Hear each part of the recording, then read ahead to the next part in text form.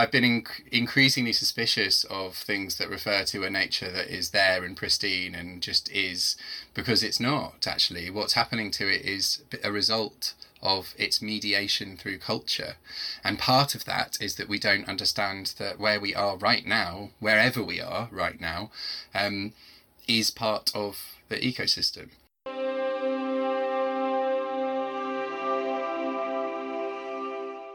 Hello and welcome to Tender Buttons, a podcast chatting to writers and artists about their process and politics, with me, Jessica Andrews, and my co-host, Jack Young.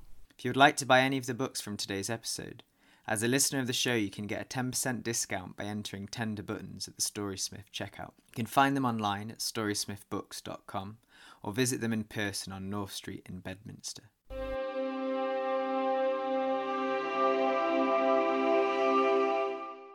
In today's episode of Tender Buttons, we're thrilled to welcome Caleb Parkin, the current Bristol City poet. Caleb has won and been nominated for numerous awards for his poetry, including winning the 2017 Winchester Poetry Prize and coming runner-up in the National Poetry Competition 2016. His educational work is also extensive, tutoring for Poetry Society, Poetry School and Cheltenham Festivals, amongst others, and he holds an MSc in creative writing for therapeutic purposes. His debut pamphlet, Wasted Rainbow, was released by Tall Lighthouse early this year, and his debut collection, This Fruiting Body, was released by Nine Arches Press this month. It's been described by Samantha Walton as a post-human lyric disco lit with ecological thought, and by John McCullough as generous, monstrous and inspiring. It is to this monstrous lyric disco of a collection that we focus on in this episode. We hope you enjoy. Hey Caleb, welcome to Tender Buttons. Hello, thanks for having me. We're very pleased to have you. We thought we would ask you to do a reading for us to start. So could you maybe introduce your poem and then read it for us? Surely, yes. This is the first poem in the collection, and it was for the first and last poems are pieces that I wrote in summer 2019. I think it was September, and I went to London and declared myself a poet in residence at the Horniman Museum for the day. No one else knew except me that I was the poet in residence, and wrote in response to some of the stuff there. And this poem emerged from that. Young Animal, Horniman Museum, summer 2019. A greyhound's head, its paper-thin fur now even thinner, wall-mounted, next to a bulldog's jowl, now static, unwobbly, and a squish-jawed, fixed Pekingese. The central wolf's muzzle is staged in a jaded snarl. These dog ends fan out in a ruff around this ancient, the great mother, bearing all dog breeds as a crown. Their bare and shroud-skinned skulls a halo in bone, relics of curated evolution. Before them, a little girl weeps, just a pup. I'm here only with this notebook, and then notice her mum, exchange empathetic looks. I move on, suddenly eye height with Hylobates Moloch, from Java's scorched edges. Suspended, the simian knots of its fingers still yearn for branches. Young animal. Its gawky limbs stretch, seek the warmth and bristle of an elder for piggybacks, to safety, the upper mantle, and the budding tips of leaves. Now, slight and skeletal cousin, rise from the wall through that glass, as if to shatter all this history. Here, I offer you my back. Hylobates Moloch, by the way, I should have said, is actually a silvery gibbon. I was under the illusion for a while it was an orangutan, but another poet who's also a biologist said, no, it's a silvery gibbon. So I had to, there was a little edit where I had to say, oh, it's there, and they're just on Java, the silvery gibbons. But anyway. The silvery gibbons, yeah. Right. Important NB for any biologists Absolutely, out there. But you know, people do, they notice this stuff. Firstly, touched on it that it was based off your experience in the Horniman Museum. And I found it interesting that the collection, which is such an explosion of interspecies understandings, relations between the human and unhuman, that it began in a museum and the confines of that, and this kind of like shattering that happens at the end, the shatter of this history. So I wondered if you could explain why you wanted to start in a museum. Yeah, I mean, Jane Cormain and I had a conversation about titles when, and I had one in mind, and then actually, and one of the titles she proposed was Plinth as well, because this idea of like what we put on plinths and what we put in cases and tanks and things like this. And actually, and I've got a postcard here, which I've had it there for a while, which is of the Horniman. It's this, and I will describe it. It's of the main hall at the Horniman, and I had it up for ages. And it has all of the separate animals. You know, there's like a polar bear in one, because that's a great big predator, and it's staged in a certain way, and a moose, and then there's all the smaller things all arranged very neatly. And I guess I find those spaces so interesting because they're kind of the way that we try and organise and rationalise the more than human, and stuff it, and then put it on display. And so there's kind of a lot that goes on in that first, this being the first poem, especially as you say, I think that line, as if to shatter all this history, it felt really important, and offering my back, and hopefully kind of that's a great kind of springboard for a lot of what happens. And at the moment, with me just being there, and then there's this mother and daughter, and this daughter crying about these dogs, these decapitated dogs, and there's another dog poem in the book, but just our kind of very complicated historical relationship to all of these creatures, and also because there's some colonial history there in terms of Java and what we're doing to, the extractivist kind of roots of a lot of our environmental issues and ecological issues. So it just felt like it kind of, as I say, was a springboard for all of that stuff. And there's quite a few other ekphrastic, although I call this ecophrastic, written in response to natural history. Should I explain those terms, I wonder? Yeah, why not?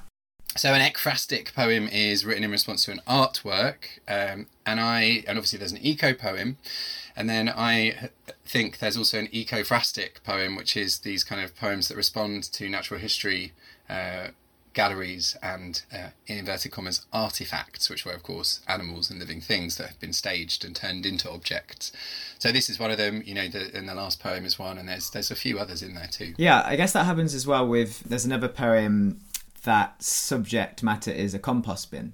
But in that, it's quite an interesting tilt on, because in the epigraph to that poem, you mentioned that it's inspired by Ode to a Grecian Urn by John Keats. And that felt like similarly toying of this idea of like classical wealth or like classical kind of like power in the Grecian urn turned into like a contemporary compost, and all of the like revivifying of that entails.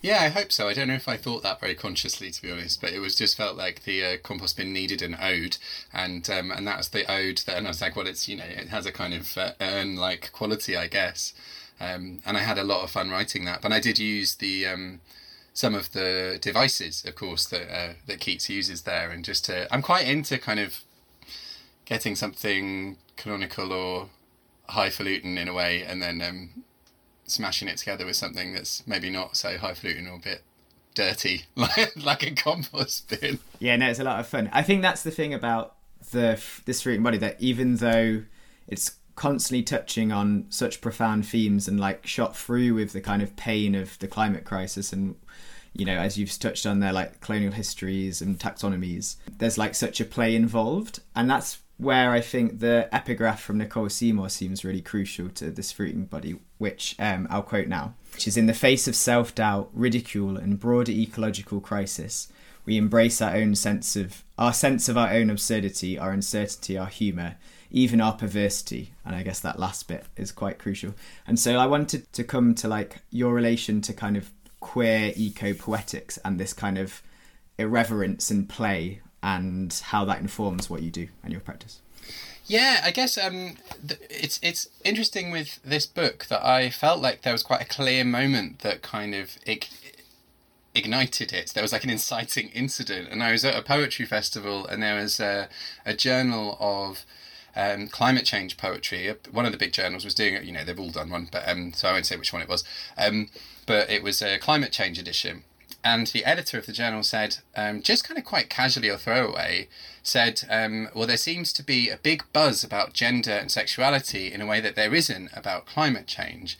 And some strange fizzing happened inside me when I was like, because they're not separate. They are not separate things. Like gender and the way we think about Mother Earth and the way that patriarchy is bound up with colonialism and with extractivism and global capitalism, like they're not separate. And so I had this real moment when I was like, I need to do more queer eco poetry. And then when I really thought about it, I thought, well, I've never felt like I've been writing eco poetry. And I thought, well, why is that? I've always been obsessed with animals and the more than human, and obsessed with technology. There's always quite a lot of both in my work.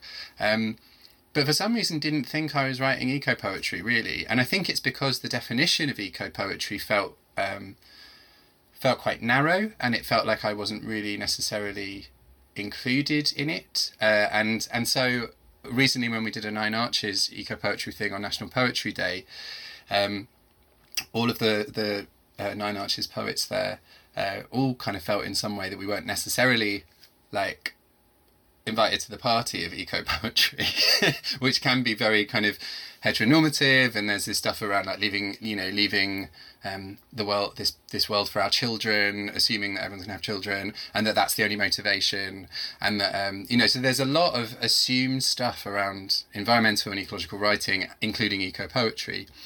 So when I kind of really started to read about the intersection of environmental, ecological, sexual identities and gender identities and ways of being, and what that could mean, I was like, oh, I think I've been doing this already, right? And and then you can write into it, like the Dolly Parton "Find out who you are and do it on purpose," one of my favourite quotes. And I sort of felt like I was like, oh, I've already been doing this, and so leaning into that was really, really fun. And then got to reading like Nicole Seymour, who's fantastic, a book called Bad Environmentalism, which irony and irreverence in the ecological age, which I've really enjoyed, and was like, no, there's more to this. It's not just about being silly, although silliness is important. There's more to that, and there's more to irony, which she really unpacked for me in a way I could suddenly see the work more clearly. And there's more to humour. I mean, I've kind of thought about humour before. People, it's humorous poetry. It's like, no, it's not one thing. There's a lot of different layers and levels going on in irony or irreverence or anything else. So I think that's where I feel most at home. but maybe as queer people we do as well. Like I feel like it's one of the ways that we make our way through the world is through humour and wit and a way with words. So it fits for me with the kind of with the work and some of the approaches to kinship and stuff as well. I think that's really reflected in the language you use as well. Like I feel like you have a real sort of humorous and playful but also kind of dark and profound relationship with words on a line level, and you kind of mix in pop culture references. It's very like high and low culture all wrapped together, and I feel like your language is like super malleable, and it slides around the mouth very easily. And I wondered if you could talk a bit about your relationship to language on kind of a linguistic level and how that maybe ties in with some of those themes that you mentioned. Oh yeah, lovely. Well, that's a great question. Yeah, I do really enjoy the music of the poems, and I think that's really important, and that your music happens both intuitively and through a process of design or construction, and really I think with any creative practice it's how you put those two together. And so if you're practicing, then sometimes writing about like the compost bin poem, I felt like I wanted that to be self-composting language, so it's so freaking over the top that it kind of almost it becomes parodic. It's deliberately so, but also I'm genuinely like, look at the compost bin, it is I mean it, but I'm also I don't want to. I think sometimes the earnestness of eco writing can become a bit much. So in that, I'm like, I want it to be super musical and full of this kind of over the top imagery, and for it to be really mellifluous and flowing and exclamation marks and O's and oh compost bin, which is a very deliberate choice in that. And there's other times when you want the language to be. So I'm thinking, because I read it at the launch on the boat, the poem "The Channel," where I'm deliberately using quite a journalistic neutrality about a boat full of forced migrants. And that, again, is very deliberate. And Jane and I talked about that because one of the ways that you can, especially kind of acknowledging your positionality as someone in the West who, which I hope the poem does, who hasn't experienced that, like actually having a kind of objectivity rather than, again, trying to kind of force a kind of feeling on a reader is much more effective. Almost just to present the facts and kind of, there's a kind of one step back from it. So I think in every kind of poem you're making a world that is all of those things a poem is. So the form, and it's the voice, and it's the music that voice has, and that music and that aesthetic has to kind of fit with what the world that you're creating, and that can be quite ugly, and I'm fine with that. I like doing that sometimes too.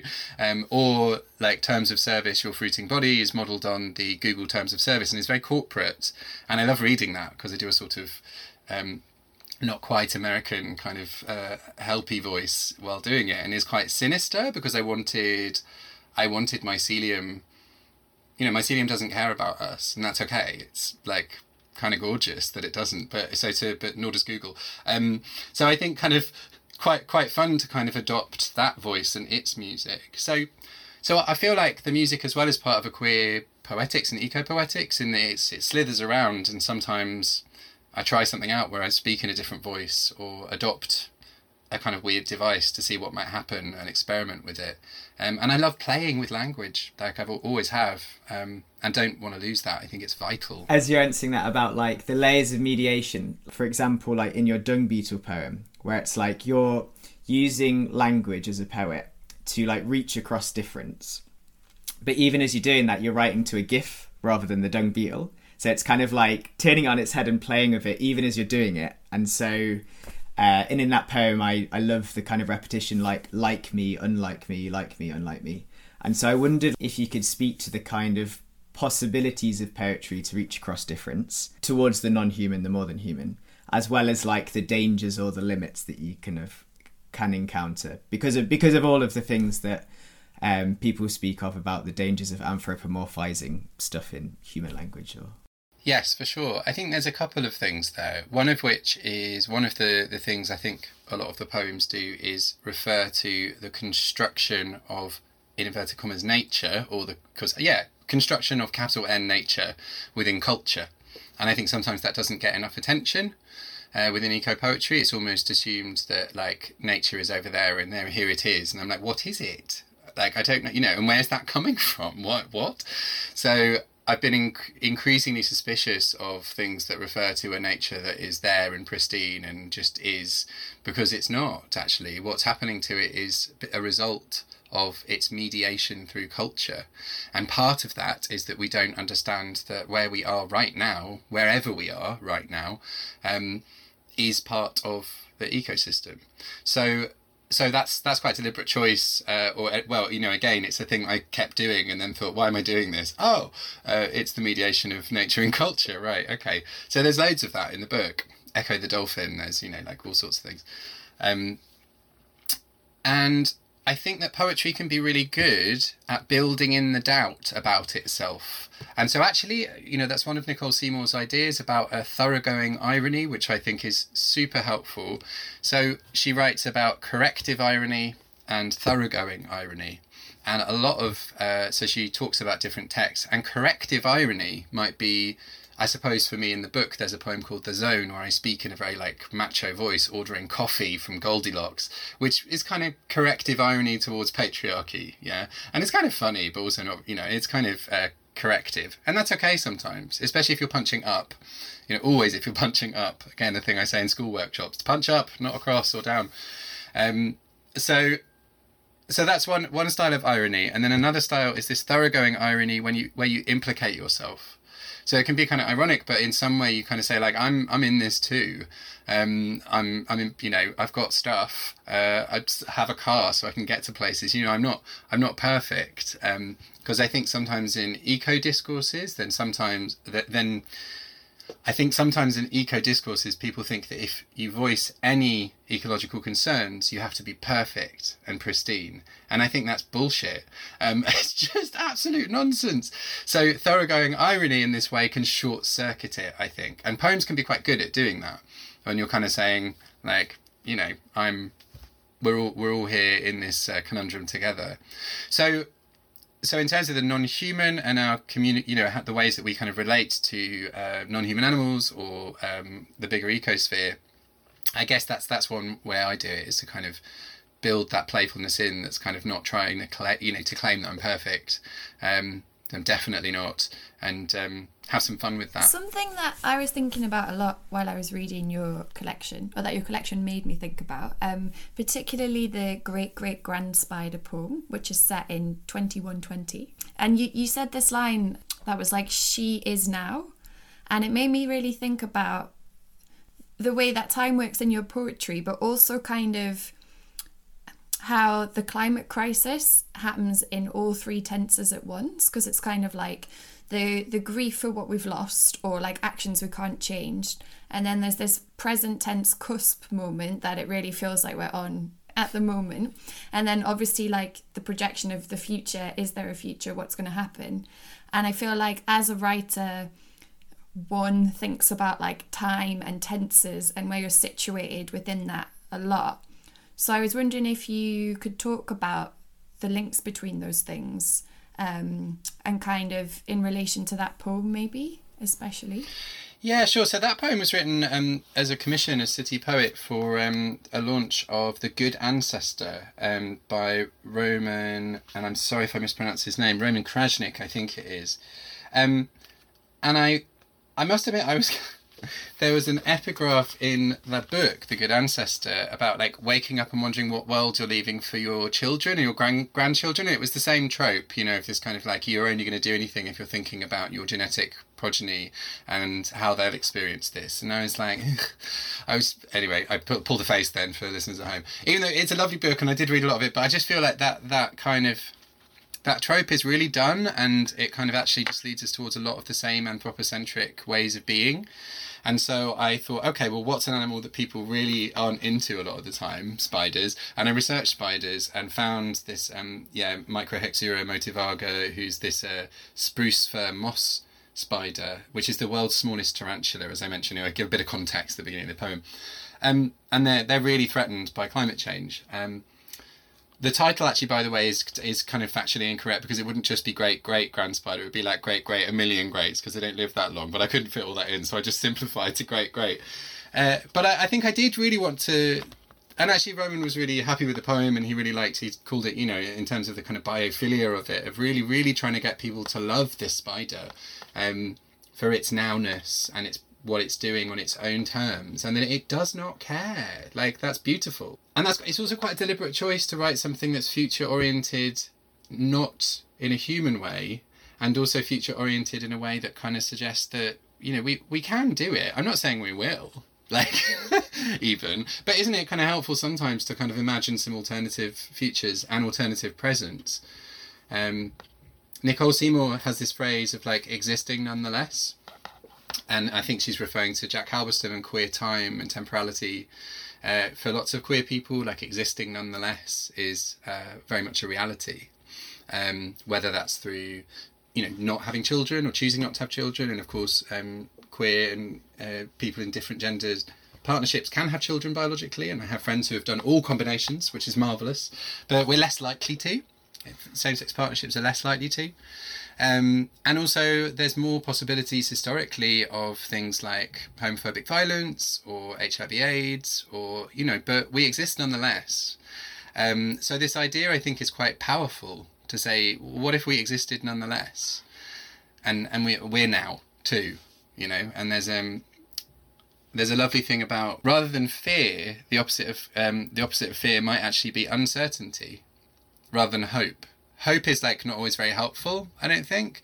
Like, I think uncertainty is quite good. With the climate discourse as well. And yeah, going back to like mainstream environmental discourse, which is like this obsession with salvation or damnation, this kind of like binary thing about the next 10 years or it's nothing, rather than thinking apocalypse has already happened for many people all around the world. That's often used to be like, technology is still going to save us, in a very capitalist mindset about...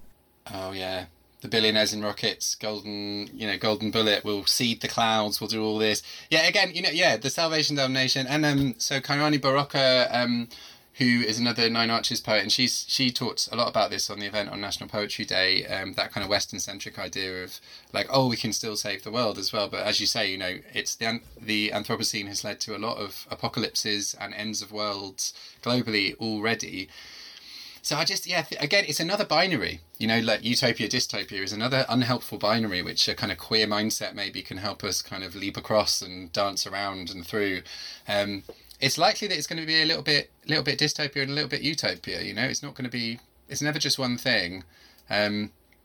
So, yeah, I feel like inviting people to consider various alternatives and remain uncertain is probably what I'm interested in. You use lots of, again, playful juxtapositions between like the mundane and things that are more magical in some way. So like there's a garden poem where there's like this juxtaposition between like mundane suburban garden objects, and then actually what's beneath it is the sewers and the excess and the gushing forth of lots of the city's waste. But like that juxtaposition in the poem feels like it transports it somewhere way beyond us, just like what we imagine the suburban garden to be. So I was wondering about this like juxtaposition that you have between the mundane and things that transport it or transform it into something else. Yeah, for sure. My brain's always done that for some reason. And we have kind of joke in our house that when we're like my partner and I reading things, he'll kind of read something and then I'll be like, would I like it? And he's like, nothing weird happens particularly. And I'll be like, okay. I mean, I give it a go. Is the writing good?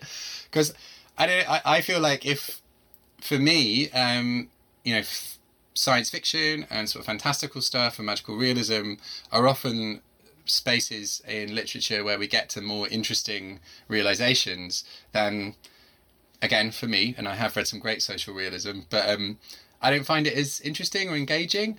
And I guess I was reading Adrienne Marie Brown. Is that Emergent Strategy? Yeah, Emergent Strategy, yeah. So I was, and so Adrienne Marie Brown is super into sci-fi, and she articulated some stuff that I hadn't really realised why I liked it, and that's about imagined versions of people or groups of people, and imagined futures and desired futures, and so it can be a really kind of potent way of thinking about what we want and don't want, and how we see one another, and how we see the earth and the biosphere. And so I guess a lot of the time those kinds of springboards happen in my work, where something, or even in the first poem, which actually is just a moment in a museum, it ends with this skeleton coming through the glass and climbing on my back. Something that I really liked is your relationship to the body and how that links to human conundrum. I'm thinking of the Fatberg poem where you describe like every wet wipe, tampon, etc. as evidence of some body, 2 separate words. And I thought there was something really interesting there about like the idea of the trace of things that we leave in the world, like the permanent trace, and then kind of like the leave no trace mentality that lots of people have. And I guess about how writing in its own way is an attempt to leave a trace. So I felt like it reflected really well almost the paradox of being a person on the earth, like how you want to live in a way that doesn't harm your surroundings, but how at the same time we're always looking for like proof of our existence, or like proof that we can affect change, I think. I mean, the Fatberg poem is about writing, really, as much as it's about Fatbergs. And the Fatberg itself at the London Museum is very disappointing. You go and they've preserved a little section of Fatberg, which is sort of desiccated and not, and I had in mind, I was like, there's going to be this huge oleaginous monstrosity and it's going to be, and it's really not. But they do talk about the Fatberg and then the global phenomenon of Fatbergs. And so the poem is also about, and it was written for my master's actually, which is creative writing for therapeutic purposes, when I was exploring museums and galleries and therapeutic writing. And so I suppose it then became a poem about the attempt to preserve something that is unpreservable. So yeah, it does reflect what you're saying. And I was reminded then too of there's a Jane Hirschfield book called Hiddenness, Uncertainty, Surprise. It's one of the Blood Axe Newcastle lectures series. It's a really lovely book, and she talks in that about the desire in hiddenness, the desire to be hidden, and the kind of urge to be seen, and that so much of poetry is about that too. But so much of animal behaviours is also often about that, and when we wish to be hidden, and it's actually kind of a luxury to be seen. And I think poetry for me is a space that I kind of really want to be seen. It's great, and also kind of want to hide a little bit, or kind of, I think a lot of poets are kind of strange ambiverts in that way. And I think, as you were saying about the desire to leave no trace, which is impossible. We are here, and by being here, we're consuming resources, and you can go down a really nihilistic rabbit hole with that. Rabbit hole is probably the wrong term. It can become really kind of atavistic, so back to some primal thing, and we should all go and live in caves, and we should, and all the rest of it. And it's like, that's not possible either. So we've got to find some way of existing nonetheless, and consuming in a way that has some connection with the world around us. But I don't necessarily know what that is, but certainly it's definitely about trying to be more awake to the impact that we do have rather than ignoring it. So I suppose one of the things in the book is really trying to get people to feel their blurry edges with the biosphere and the ecosphere that we're in. I was struck by how much the symbol of the garden seemed to weave its way throughout. It made me think about like the poetic role of the garden across loads of literature, like, this is the Garden of Eden, and then the historical English country garden. It's like rooted in colonialism, but then also like 1950s suburban gardens. And in your Fruiting Body, there's like the poem that I mentioned just now, where like a seemingly mundane suburban setting kind of gets riving with all the substrata and all of the sewers and stuff. And then there's another moment where exactly, linguini. And then there's another moment where it comes in, and it really surprised me a lot, actually, the entrance of that garden. It was just after a really powerful Fugi poem.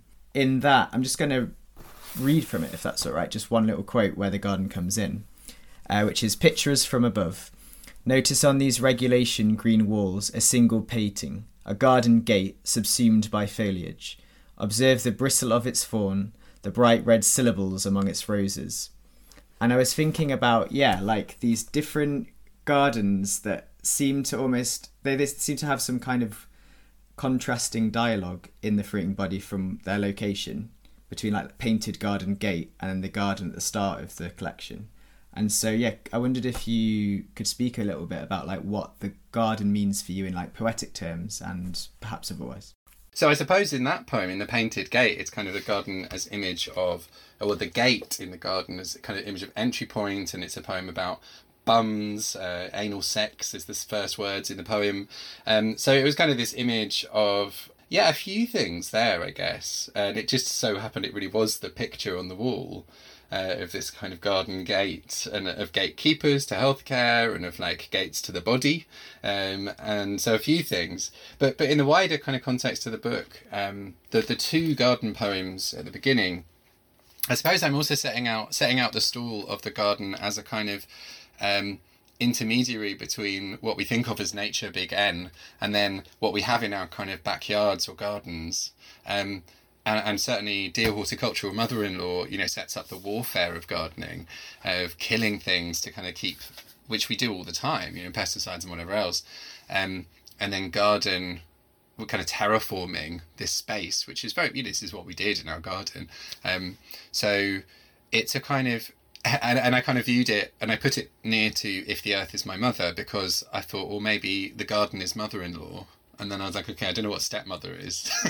But that was kind of how I was thinking of it. And they're such fascinating spaces, gardens. And of course, there's a whole load of history which has been written about brilliantly. Zakiya Mackenzie, Bristol writer, writes a lot about horticulture, and other writers fantastically. It's colonial resonances too, and where all these plants come from, the way we name them.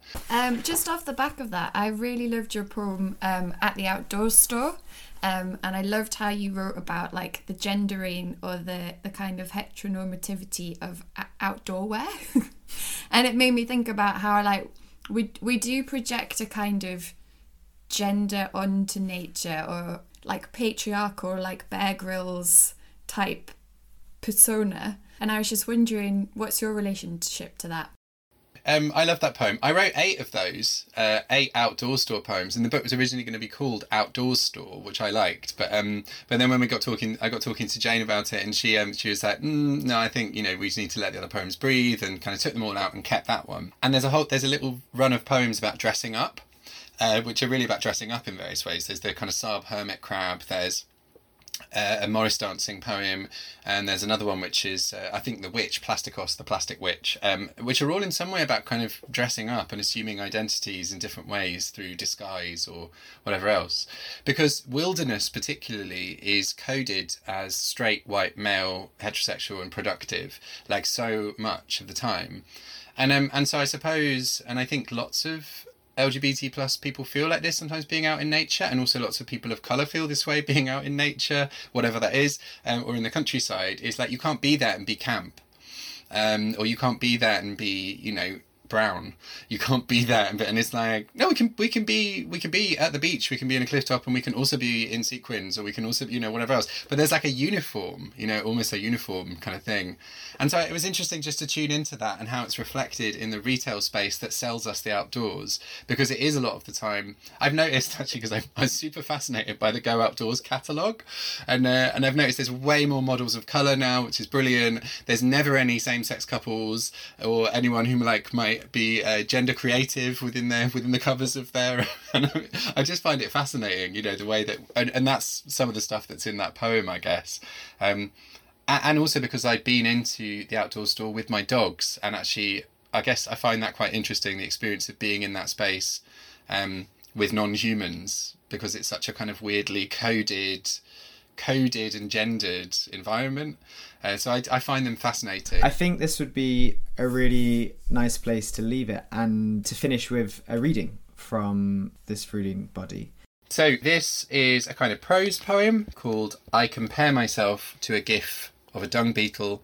A GIF, for those who don't know, where have you been, is a small animated picture. I think they're brilliant. They're what the internet is for. Their creator thought they should be called GIFs, but they're not. Everyone calls them GIFs. And also a word in the poem, exuviae, lovely word. Exuviae are the shed skins of lots of invertebrates that they leave around when they grow until they're the biggest they're going to be. So that's the word exuviae.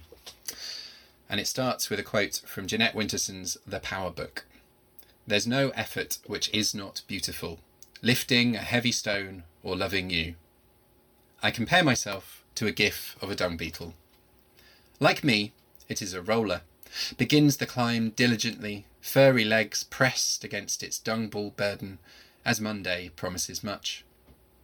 Unlike me, it likes an all-nighter, can heft by the Milky Way and commit to its starlit labours. Like me, its habits are misunderstood. The ancient Egyptians believed scarabs only male, their young emerging from those loaded spheres. Unlike me, they were believed to push the sun itself across the sky, right round, through the underworld, back for morning. So industrious and GIF-like. Like me, they are various, multiplicities, rhinoceros, Hercules, Maybug, cockchafer. Unlike me, their bodies are hard and shiny, though perhaps mine could be, with work. Like me, they sometimes stop and look up, seem to wonder where the hell in this desert they are. Unlike me, they simply push on, unconcerned with comparison, befuddled by the ethics of Egyptian theft. Like me, they should be met on their own terms, to do their job and know that gravity will win. Let's unite, beetles, divest our old names like exuviae. I'll shimmy out from Homo sapiens, unburden myself from man. Let's roll the sun together, through days trembling like antennae, iridescent, through nights like underworlds, crisp with exoskeleton. If you'd like to keep up to date with Tender Buttons, then you can follow us on Twitter and Instagram. You can find Storysmith Books on North Street in Bedminster, Bristol, and we'll put links to all our references on the episode page online. We'd also like to thank Ben Vince for allowing us to use his music for our theme.